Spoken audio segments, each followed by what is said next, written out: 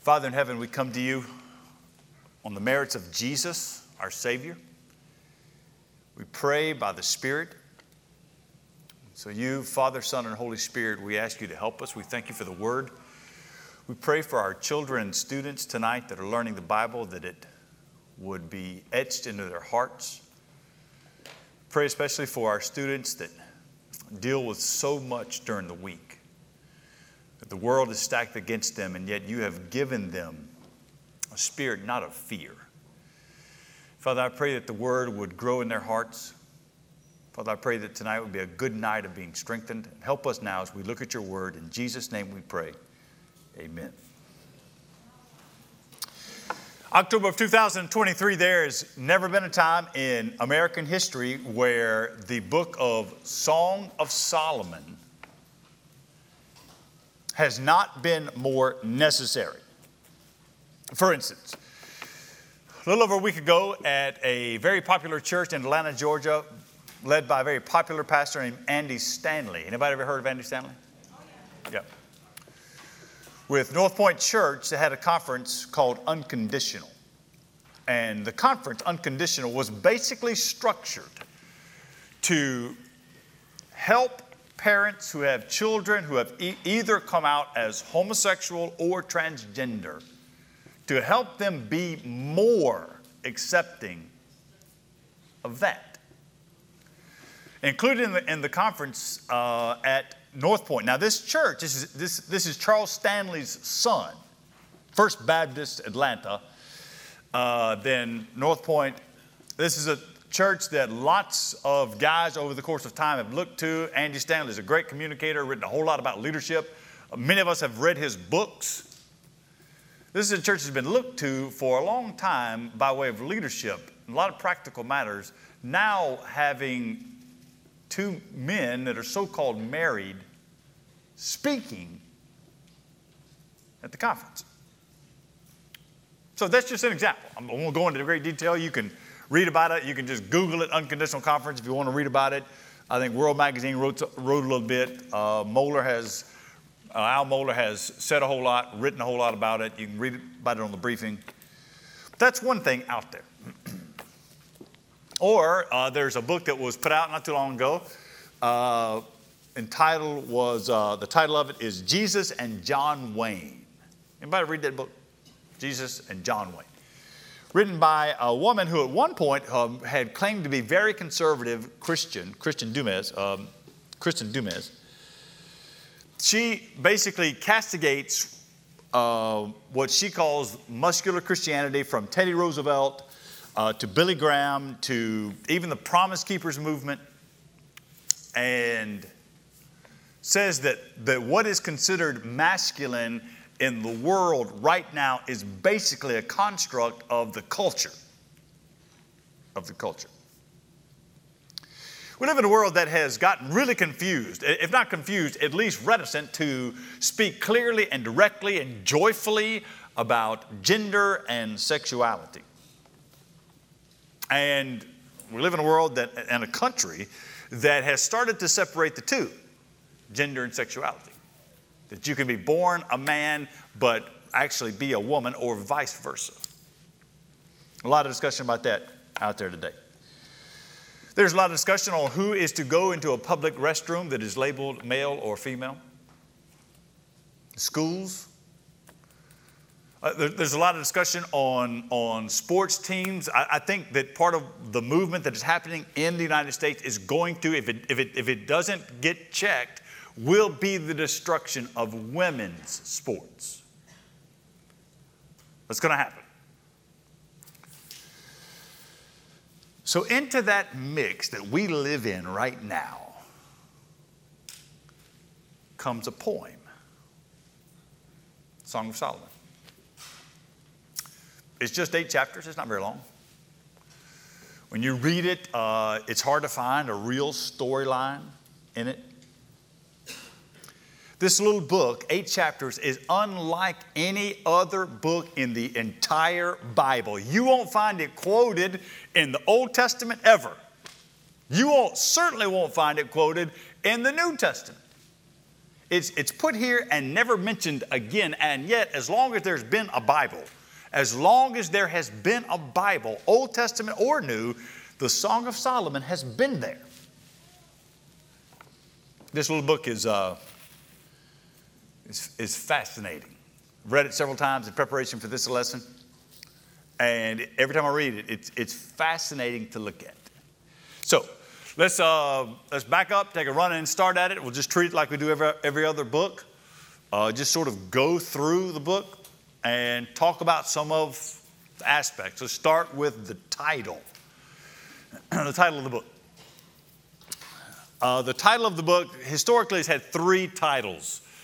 One title is called Canticles.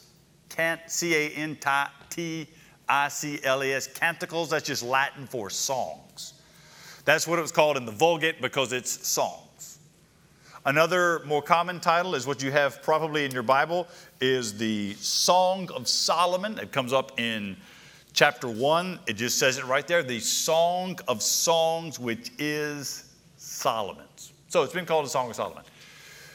I prefer the title Song of Songs. That's the third title. You find it right there in chapter 1, verse 1, Song of Songs. When you see that, hear the superlative, Song of Songs.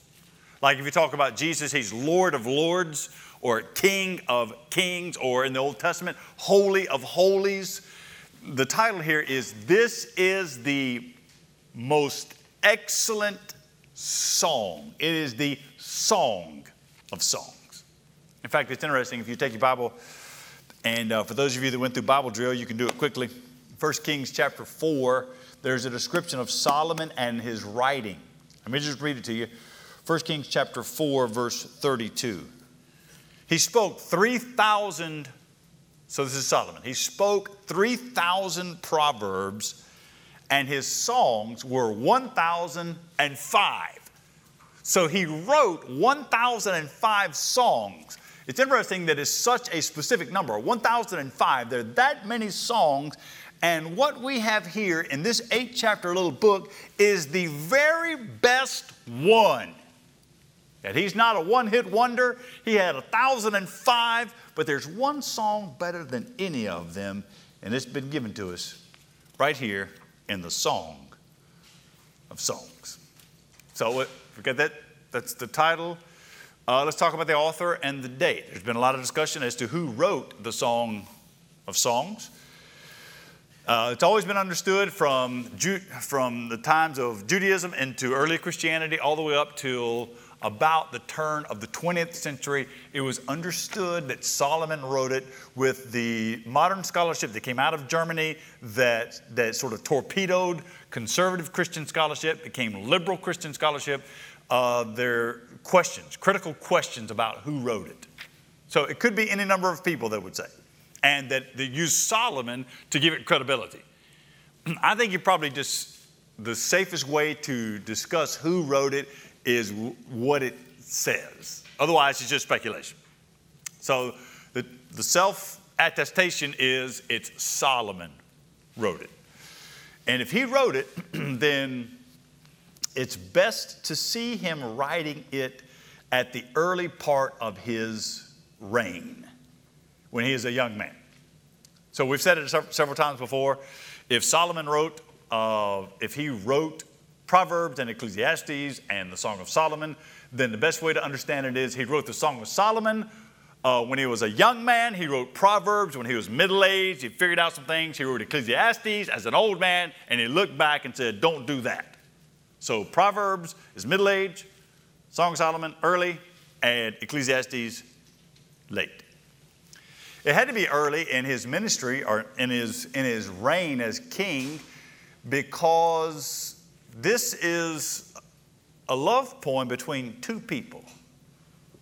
And what do we know about Solomon and the way he what? So 700 wives. Think about that with me now. If that weren't enough, 300 concubines, 1,000 women. So that's later on in his life. He sort of accumulated all these women as wives. The way this is written, if Solomon wrote it, the way it is written between two people. It's very exclusive. When you read it, it feels very exclusive. It's written like a newlywed, and the way he talks, you'll see it if you haven't read it. It's written between one man, and one woman. Well, it's sad too, because when you read this, there's an intense love that is there between the woman and the man, between Solomon and this woman, and their marriage. It has a real sense of romance. You read it, I mean, they love each other intensely. But we, where we're positioned, we can look back at history. We know what happened to him. We know what happened to his story and how he gave himself over to such lust. And it's tough when you read this on the front end and you know what actually happens on the back end. So let's talk about the structure of the book. What is the structure? If you're just looking at it, there's several ways to sort of structure it out, but I think there's basically 3 sections.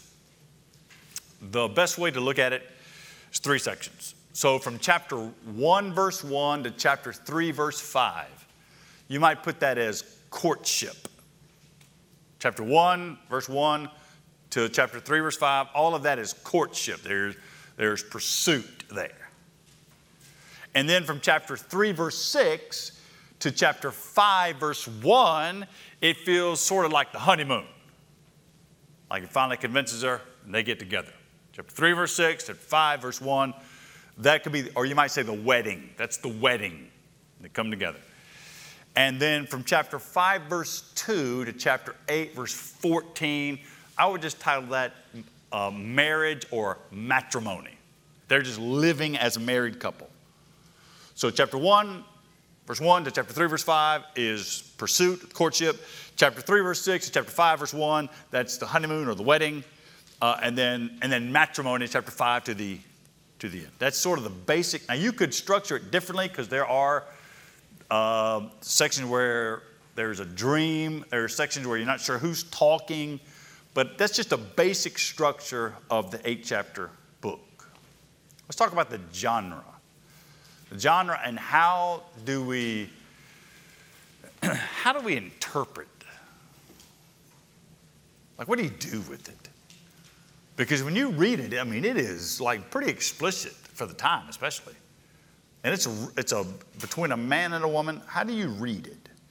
Well, it's always been a struggle from the very beginning. You wonder, how did it get in the Bible? What's it doing there? Because Jewish rabbis wouldn't, you had to be over 30 years old to read it. So anybody here under 30? Don't be looking at it while I'm talking.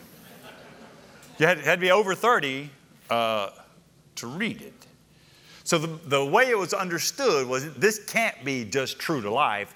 So since it can't be that, it's always been read allegorically, as allegory, as imagery. The problem with allegory is that you can come up with whatever you want. Allegory is very subjective. You can just say, okay, well, this means that. So that's how it was read. That's how it was read in Judaism. It was read between God and Israel. Israel was the woman, and the man represents God, and it was a picture of God's love for his people. That's how it was read in Jewish life, completely.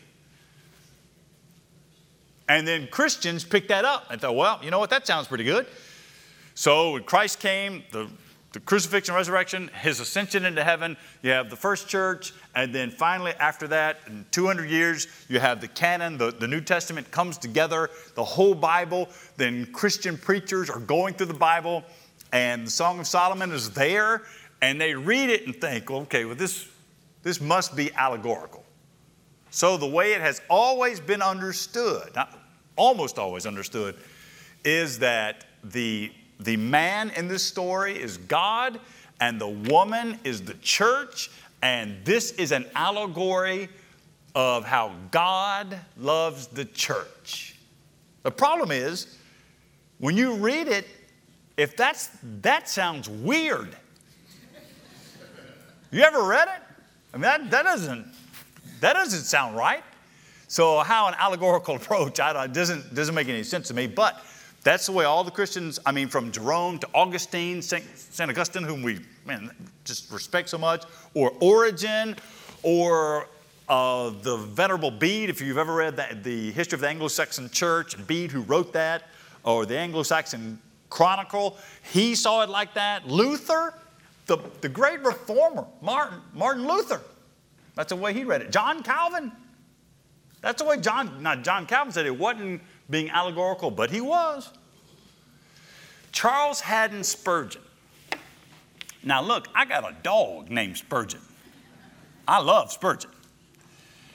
He preached 58 sermons out of the Song of Solomon. Not one time did he read it literally. All allegorical. 100% allegorical. So that's been the historical way to understand the Song of Solomon, is to see it as allegory. There's been a pretty good shift, though. Another way to look at it is like it's a drama. Like you've been handed an Old Testament play and reading it as if it is a drama. So when you read Solomon and the Shulamite girl, so I'll just read a little bit of it here. The Song of Songs, which is Solomon's, and it starts out, the very first person to speak in this is a woman. And this is what she says: "Let him kiss me with the kisses of his mouth. Your love is better than wine. Your anointing oils are fragrant. Your name is oil poured out. Therefore virgins love you. Draw me after you. Let us run. The king has brought me into his chambers." And she'll start talking about herself. She's dark and lovely. You get to verse 8, and he will say, "If you do not know, O most beautiful among women," he's telling her where to go. So it plays out like a drama between Solomon and the Shulamite woman. Could be that. I read somebody thought it was a funeral dirge. A funeral dirge. Have you read it? A funeral? Somebody else, another line of thinking was that it's a wedding ceremony. That's more in line. I can see that. It would make more sense because this is between a man and a woman. So it could be a wedding ceremony. I think the best way to understand this, it is history written poetically. It's historical poetry. It is poetry when you read it. It is to be opened up and read as inspired poetry. So those of us, you're here, we have a doctrine of the Word of God, of the Bible. We believe that the Bible is inspired by God, but that the Holy Spirit has given, that it is accurate, that it is God speaking. So when you get to a book like this, you read it as inspired poetry. This is God's Word. How has it been used? Well, we talked about allegory. So it's been mostly used throughout history, Jewish history and Christian history, to depict how God loves his people, even the church, how God loves the church. In recent years, there's been this weird swing. Like, I think it's healthy to the most part, but you know, anytime you compensate, when you grab the wheel, if you're headed toward one ditch, if you grab it too hard, you end up in the other ditch. So some of that has happened, like for instance with Tommy Nelson. Are you familiar with Tommy Nelson from Denton Bible Church? We had him here years ago. He was sort of the first one to jump into the Song of Solomon, and some of what he did, it felt almost R-rated. Mark Driscoll did the same sort of thing. Of course, his ministry has gone off the rails.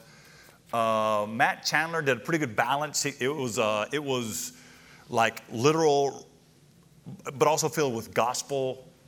So there's been some of that. When I lived in Mobile, Alabama, at Dolphin Way Baptist Church where I pastored, our church was on the interstate. There was another big non-denominational church on the interstate that was real sort of attractionally driven. They did all kind of stuff, have a circus, get people to come.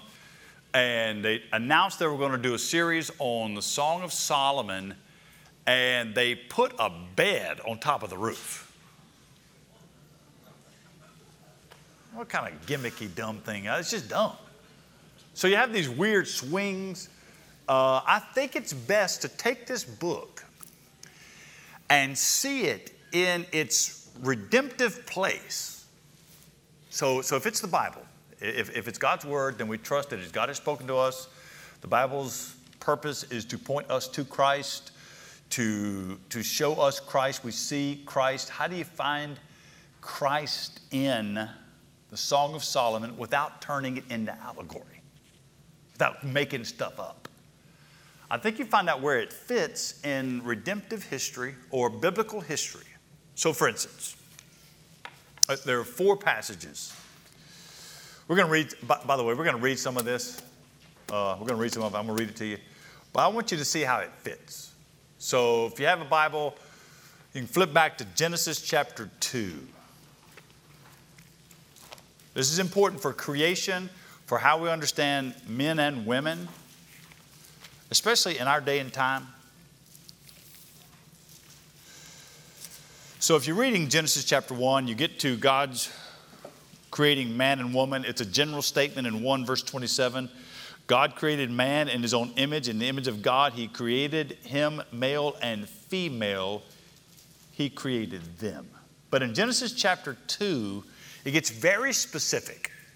So specific, this is what Jesus uses when he talks about marriage and men and women, how they stay together. He uses Genesis chapter 2, verse 19. And following. Let me just read it to you. Now out of the ground the Lord had formed every beast of the field and every bird of the heavens, brought them to the man to see what he would call them. Whatever the man called every living creature, that was his name.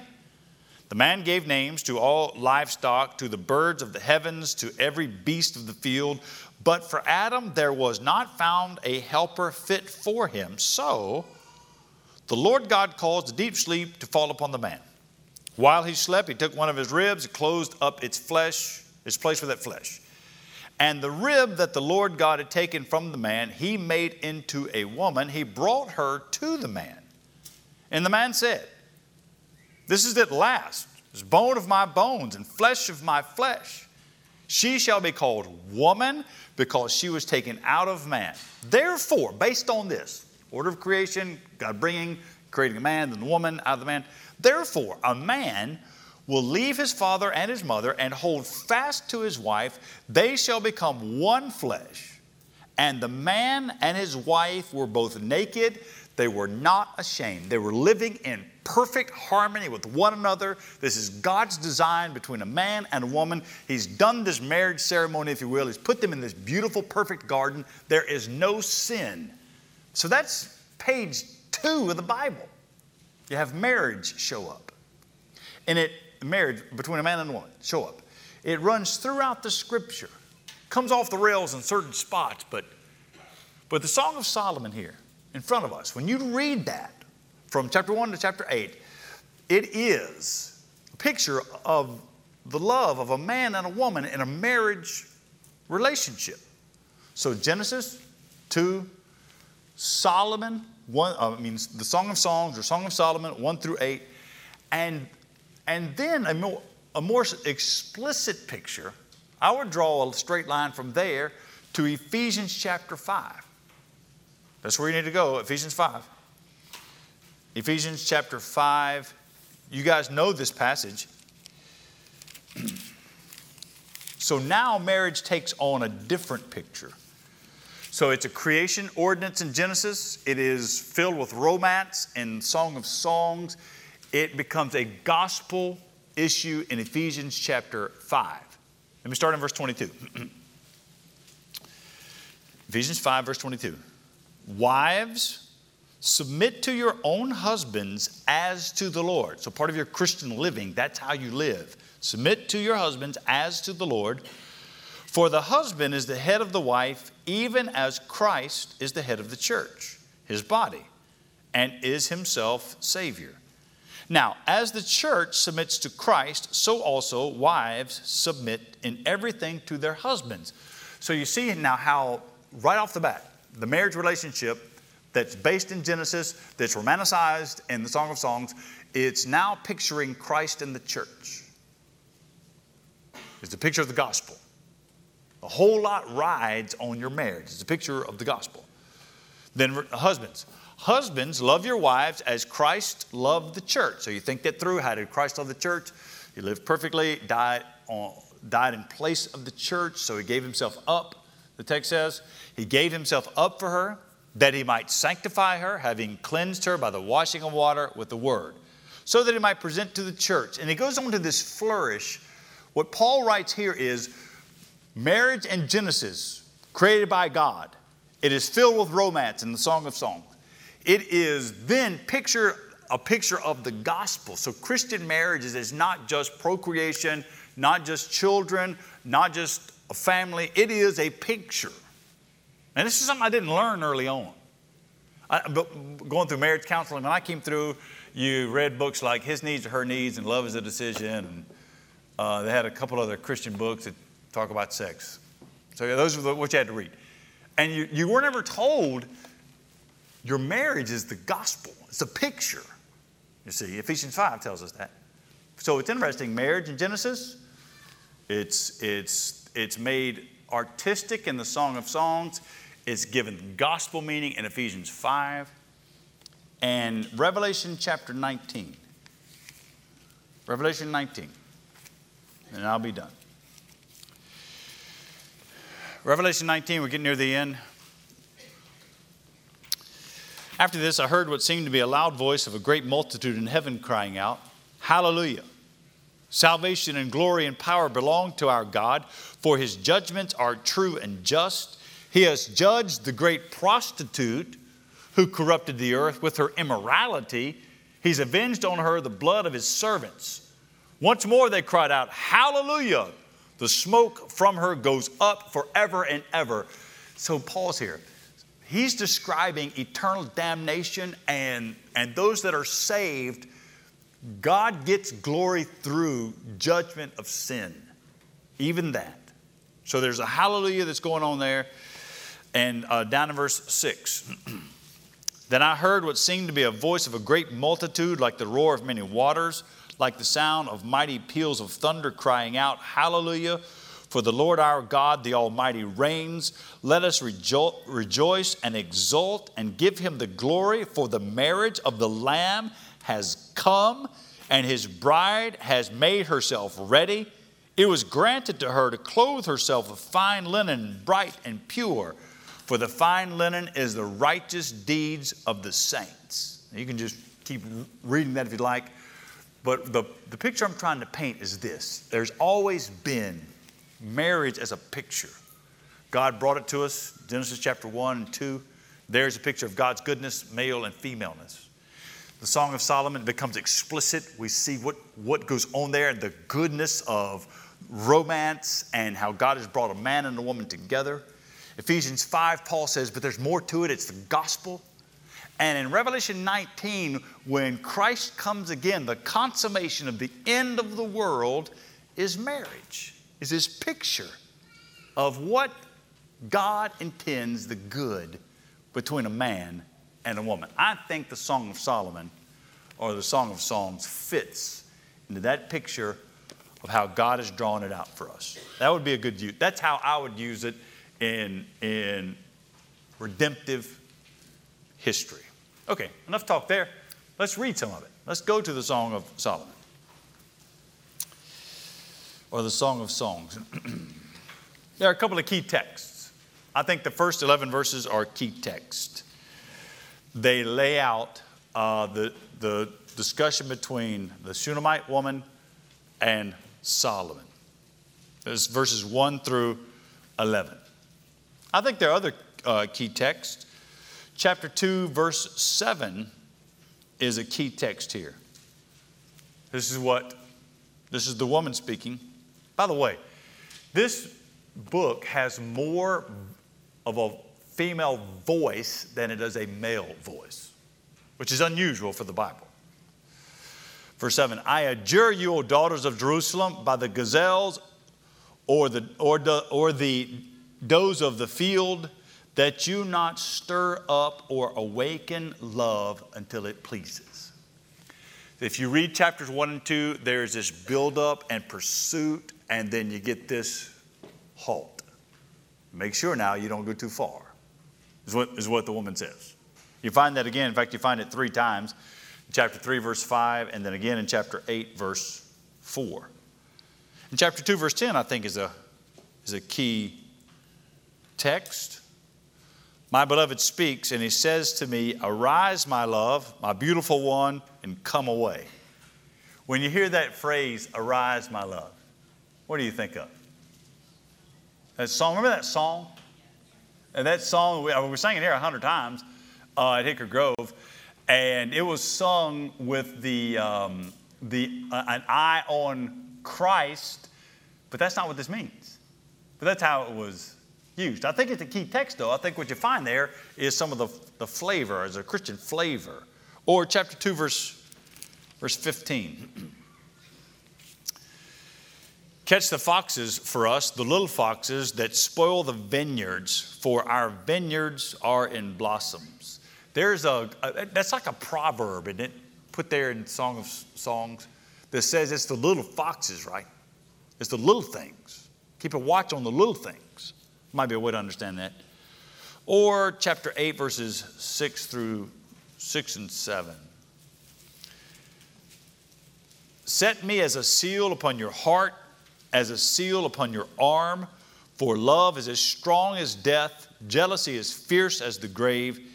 Its flashes are flashes of fire, the very flame of the Lord. Many waters cannot quench love, neither can floods drown it out. If a man offered for love all the wealth of his house, he would utterly be despised. The first part is what we are familiar with. Set me as a seal upon your heart. We would put that in the voice of God a lot of times, but that's not what that text is saying. But there are some entertaining texts. I don't know how else to say it other than they're just entertaining to me. I've read these to Connie before, and she was very entertained by them. So let me take the male voice. Let's go to chapter 4, verse 1. Business picks up, chapter 4, verse 1.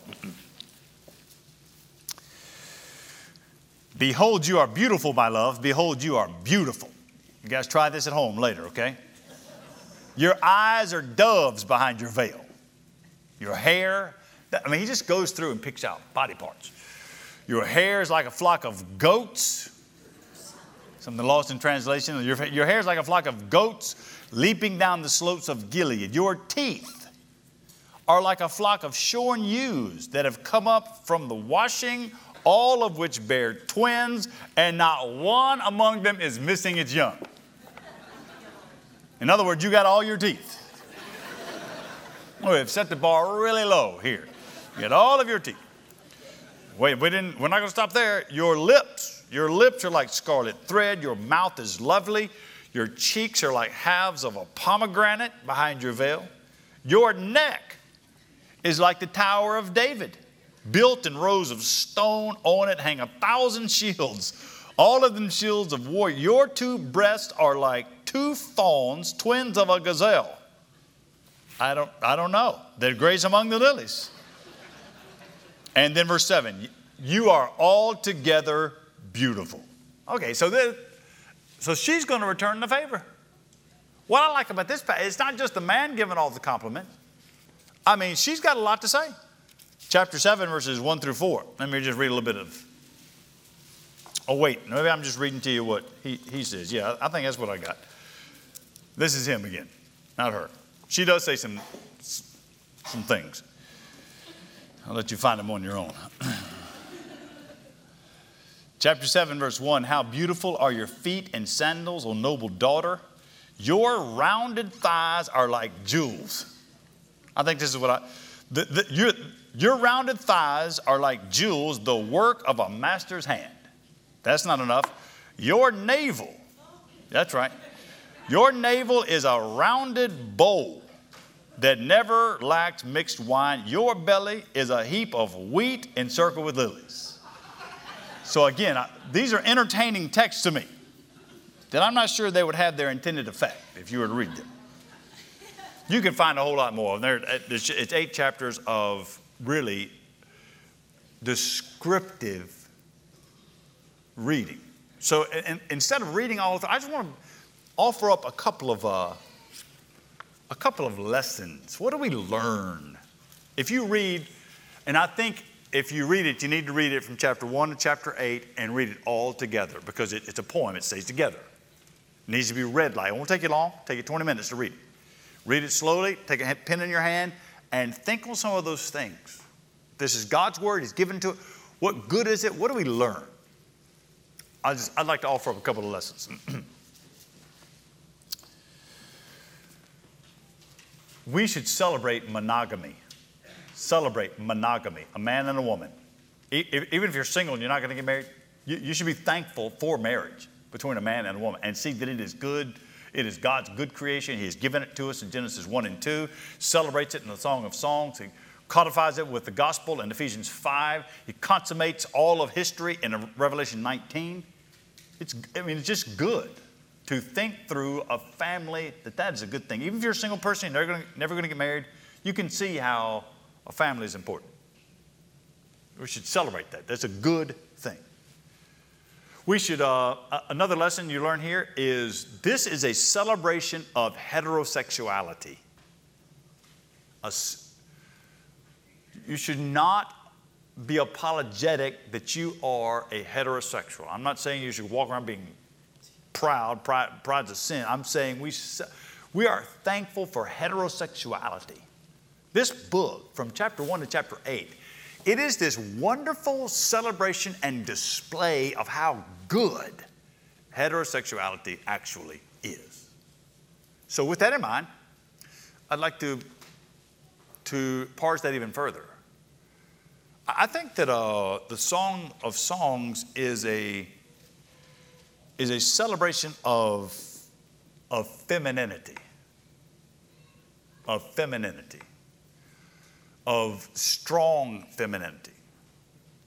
It's an interesting book. When you open it up, you start to read, the very first voice is one of a woman.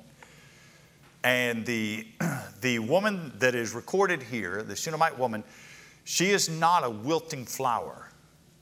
When you read it, the things that she says they're strong, they're direct. She expresses what she wants, what she thinks. But she does so, there is this sense of femininity. And in the church, we should celebrate the strength there.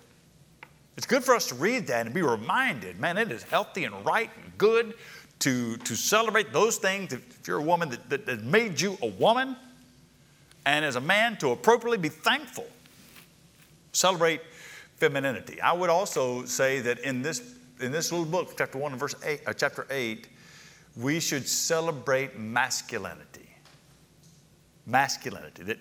I don't mean that was Dumas' argument that what we see as masculine is a cultural appropriation. I would argue that it is not. Man, when you read the Song of Songs, if that were contextualized, it would sound a whole lot like men today. That there is this real, in our world today, there is a pretty significant press against what has been historically understood as masculinity. You read this, it celebrates. But let's be clear, the whole Bible celebrates masculinity. Celebrates what it means to be a man created in God's image. And here's this picture of a man in pursuit of a woman by way of romance. So I think you should read it with this. If you're a man, you read it and think, that's good to be a man. You might even want to write it down somewhere. I like being a man. I don't want to be anything else but a man. And you read this and think, yeah, that's good. That is a gift from God. I'll give you something else I think that the Song of Songs gives us. And this is for all of those that are single. The Song of Songs, one of the lessons here is that courtship is not a fad. Courting a woman, and a woman you're involved in that court, that is not a fad. That is not something that was created in medieval times and we called chivalry. Chivalry is a reflection of a man and a woman courtship. that there's an actual pursuit. When you read the Song of Songs, there is the man bounding like a gazelle. I mean, you read it, you know, there's a real pursuit. It is a picture of what it means for a man to prove himself, to win her affection, to display that he deserves to have her, to achieve and to win. It's courtship. And it's not a fad. I mean, here's something that's 3,000 years old, if it was written in 936 or 965 or so. Here's a picture of courtship. It is a gift from God. Maybe something else.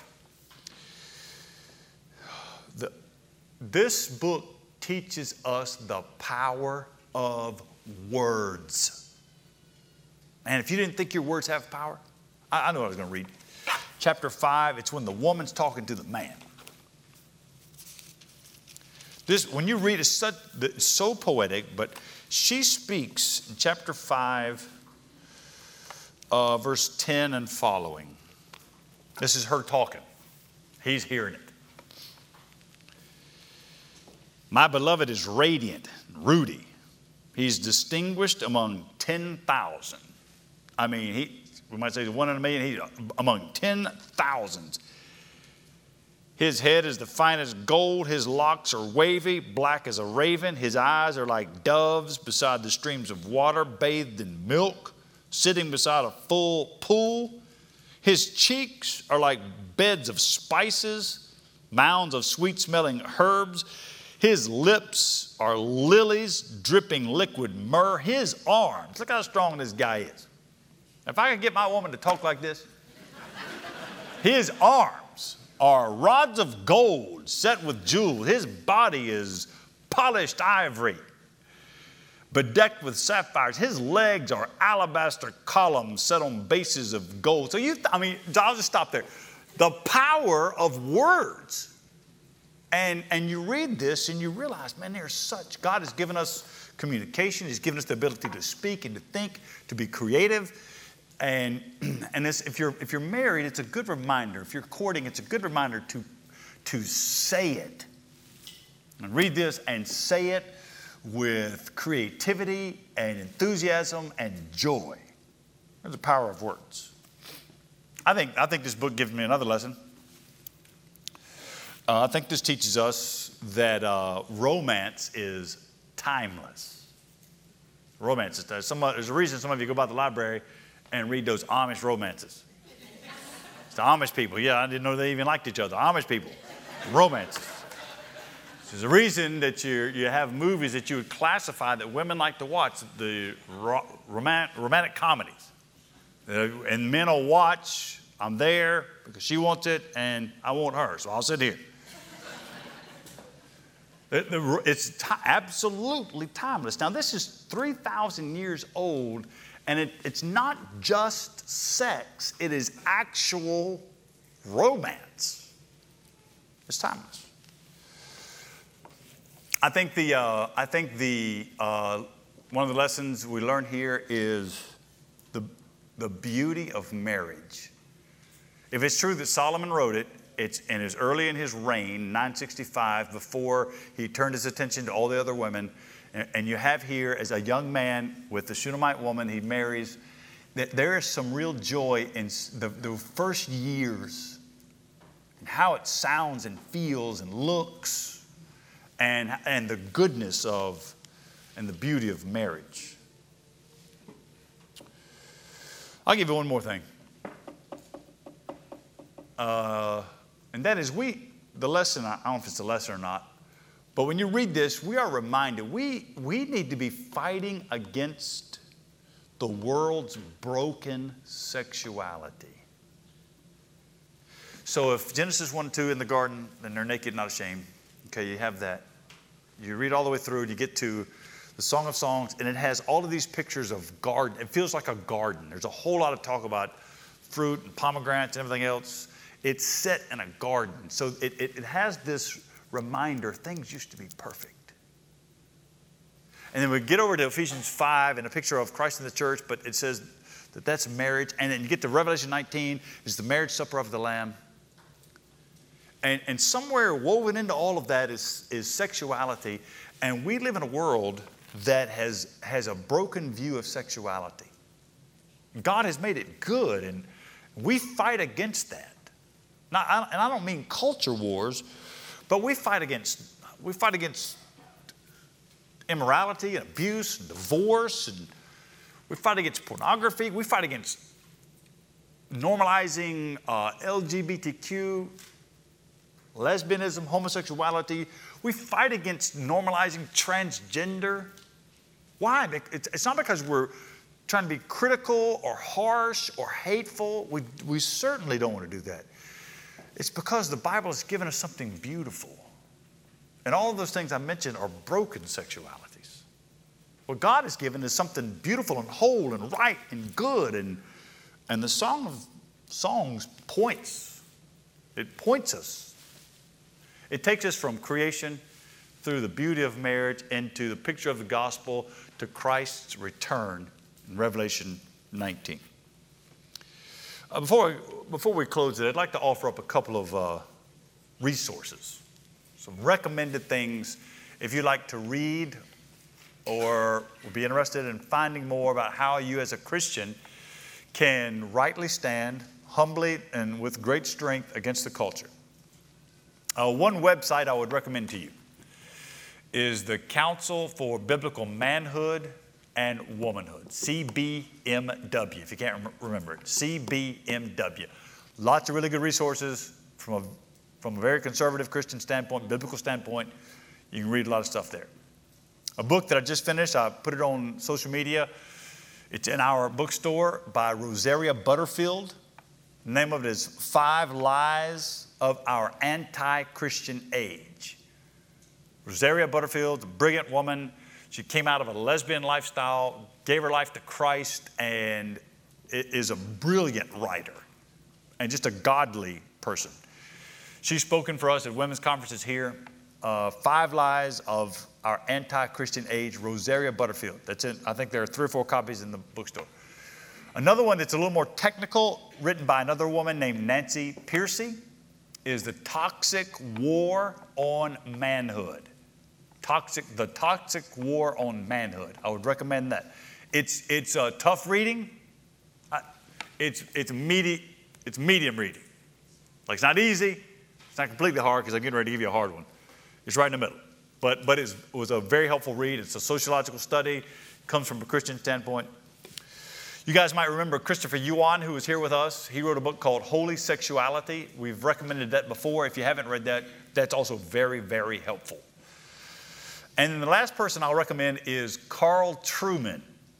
Carl Trueman. He's an Englishman, he's a professor, a writer. He's written several books. He also has a newsletter and a website. You can just Google him, Carl Trueman. His most famous book is The Rise and Triumph of the Modern Self. Rise and Triumph of the Modern Self. It's a hard read. It was so hard, people got on him about it, so he wrote another one to make it easier. And read this one. Strange New World. Same stuff in the big one. It's just condensed that we can understand it. Strange New World, Carl Trueman. I hope that you'll be faithful in your fight against a broken sexual culture. And I hope that you'll take great joy in seeing God's good hand from Genesis to the Song of Songs, to Ephesians and Revelation. God bless you. Thank you for listening. Let me pray, and we'll be dismissed. Father, thank you for the Word of God that guides us, that inspires us, that feeds our souls. We thank you for the picture, the continuity of your Word. We thank you that you have created us male and female in your image, and that is good. We pray that you'd find us faithful, living humbly and joyfully in all that you've given us. God, we pray that you wake us up tomorrow morning in enough time to spend some time in your Word. We pray that you go with us this week. Bring us back Sunday, that we can gather as a congregation and rejoice in the good grace you give us in Jesus. We thank you for that in Christ's name. Amen. Thanks, everybody. We're dismissed.